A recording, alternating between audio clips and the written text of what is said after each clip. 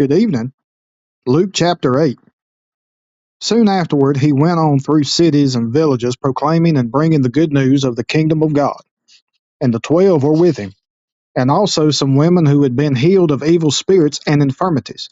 Mary, called Magdalene, from whom 7 demons had gone out, and Joanna, the wife of Chuza, Herod's household manager, and Susanna, and many others who provided for them out of their means. And when a great crowd was gathering and people from town after town came to him, he said in a parable, A sower went out to sow his seed, and as he sowed, some fell along the path and was trampled underfoot, and the birds of the air devoured it. And some fell on the rock, and as it grew up, it withered away because it had no moisture. And some fell among thorns, and the thorns grew up with it and choked it. And some fell into good soil and grew and yielded 100-fold. And as he said these things, he called out, He who has ears to hear, let him hear. And when his disciples asked him what this parable meant, he said, To you it has been given to know the secrets of the kingdom of God, but for others they are in parables, so that seeing they may not see, and hearing they may not understand. Now that's a passage from the Old Testament, if y'all are not aware. Back to verse 11. Now the parable is this: the seed is the word of God. The ones along the path are those who have heard. Then the devil comes and takes away the word from their hearts, so that they may not believe and be saved. And the ones on the rock are those who, when they hear the word, receive it with joy. But these have no root. They believe for a while, and in time of testing fall away. And as for what fell among the thorns, they are those who hear, but as they go on their way, they are choked by the cares and riches of pleasures of life, and their fruit does not mature. As for that in the good soul, they are those who, hearing the word, hold it fast in an honest and good heart, and bear fruit with patience. No one, after lighting a lamp, covers it with a jar or puts it under a bed, but puts it on a stand, so that those who enter may see the light. For nothing is hidden that will not be made manifest, nor is anything secret that will not be known and come to light. Take care then how you hear, for to the one who has, more will be given, and from the one who has not, even what he thinks that he has will be taken away.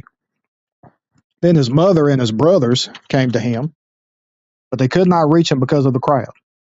And he was told, Your mother and your brothers are standing outside desiring to see you.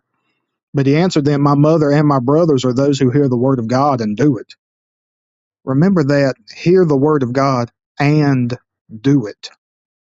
Verse 22. One day he got into a boat with his disciples, and he said to them, Let us go across the other side of the lake. So they set out, and as they sailed, he fell asleep. And a windstorm came down on the lake, and they were filling with water, and were in danger. And they went and woke him, saying, Master, Master, we are perishing. And he awoke and rebuked the wind and the raging waves, and they ceased, and there was a calm. And he said to them, Where is your faith?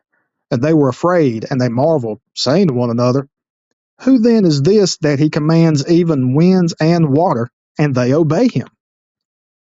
Then they sailed to the country of Gerasenes, which is opposite Galilee.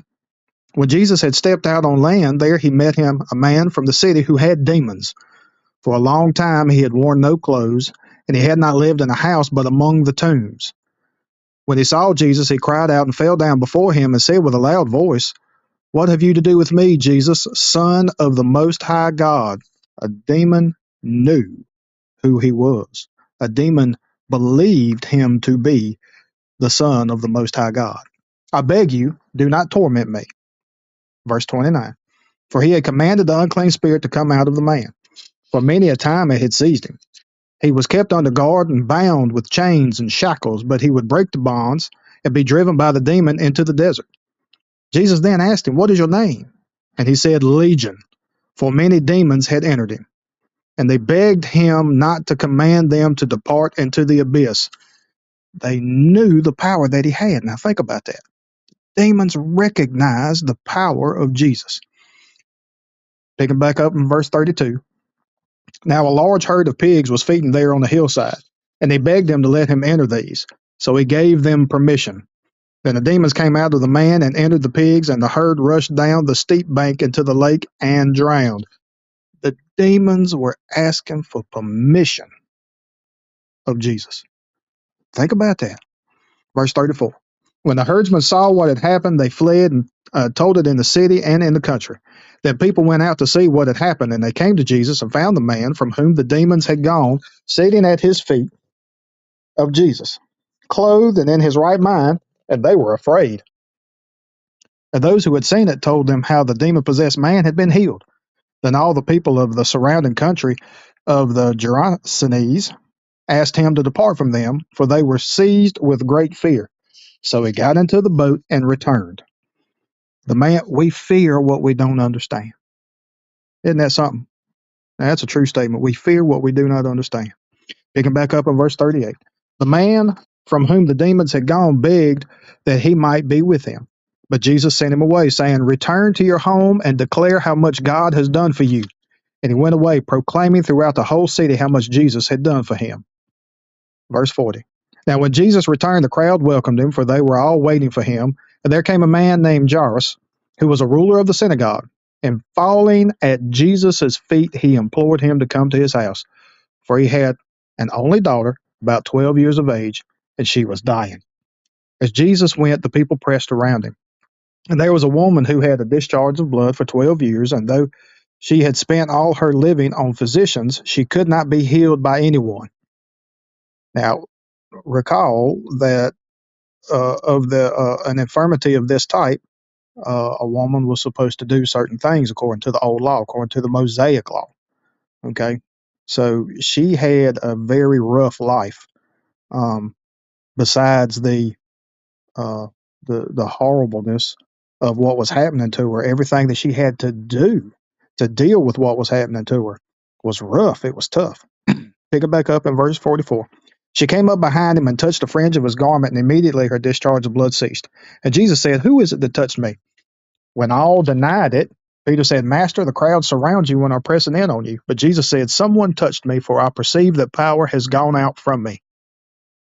And when the woman saw that she was not hidden, she came trembling. She was scared. And falling down before him, declared in the presence of all the people while she had touched him, and how she had been immediately healed. And he said to her, Daughter, your faith has made you well. Go in peace. All she wanted to do was touch the garment. All she needed to do was touch the garment. And she was healed. But she had faith. And he knew that she had faith. Verse 49. While he was still speaking, someone from the ruler's house came and said, Your daughter is dead. Do not trouble the teacher any more. But Jesus, on hearing this, answered him, Do not fear, only believe, and she will be well. And when he came to the house, he allowed no one to enter with him except Peter and John and James and the mother and father of the child. And all were weeping and mourning for her. But he said, Do not weep, for she is not dead, but sleeping. And they laughed at him, knowing that she was dead. But taking her by the hand, he called, saying, Child, arise. And her spirit returned, and she got up at once. And he directed that something should be given her to eat. And her parents were amazed, but he charged them to tell no one what had happened. I hope this message finds you blessed. Some absolutely fascinating things here in this chapter 8. And again, we're stepping through Luke this month, finish up on Christmas Eve. And it's just absolutely phenomenal, Jesus' life and what he was teaching, how he taught, and what he was doing for the people, so that ye may believe. Have a good evening and be blessed.